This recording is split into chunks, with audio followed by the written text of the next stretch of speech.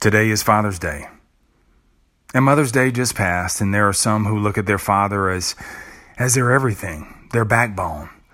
They look at their father and they hold their father in the highest light possible. And he's the kind of father that you can talk to about anything, you know? The kind of dad who just gives you great advice, the one who's got your back no matter what. But he's also the one who'll call you out in your shit too, real quick. These are the kind of dads where, love these, man. You don't have to pretend to be someone else when you're around them. Stars or scars, man, they accept you just the way that you are. These dads are few. They're few and far between, and if you're fortunate to have one of these kinds, then you should definitely honor them. But maybe that's not your dad. I mean, who wouldn't want one of these everything dads, you know? But life, your life, it didn't play out that way. Maybe you never even knew your dad. Or maybe he only came around when you were younger, and now he's just a blur in your imagination. Maybe your dad was a womanizer. I mean, the PIMP kind. He was just a rolling stone. Maybe your dad is always on drugs or in and out of lockups. Or maybe your dad was just a hard ass, and he never told you that he loved you or was even proud of you. Maybe things got too hard for your dad, and he took his own life, leaving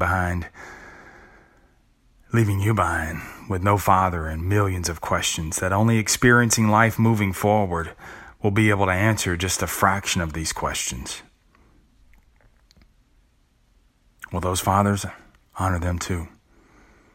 Honor them and forgive them, because forgiving them is not for them, dude. It's for you. You need to be free, and you need to release them and free yourself so that you can be the person that you need to be. The father, the mother, the friend, the spouse, the loved one, just an overall better fucking human being. See those fathers? Those fathers absent or below the mark, they too should be honored. Yeah. Because although they didn't always hit the mark, they're an example of what not to do. See, there are those fathers who set the bar really high for you and you can aspire to become them.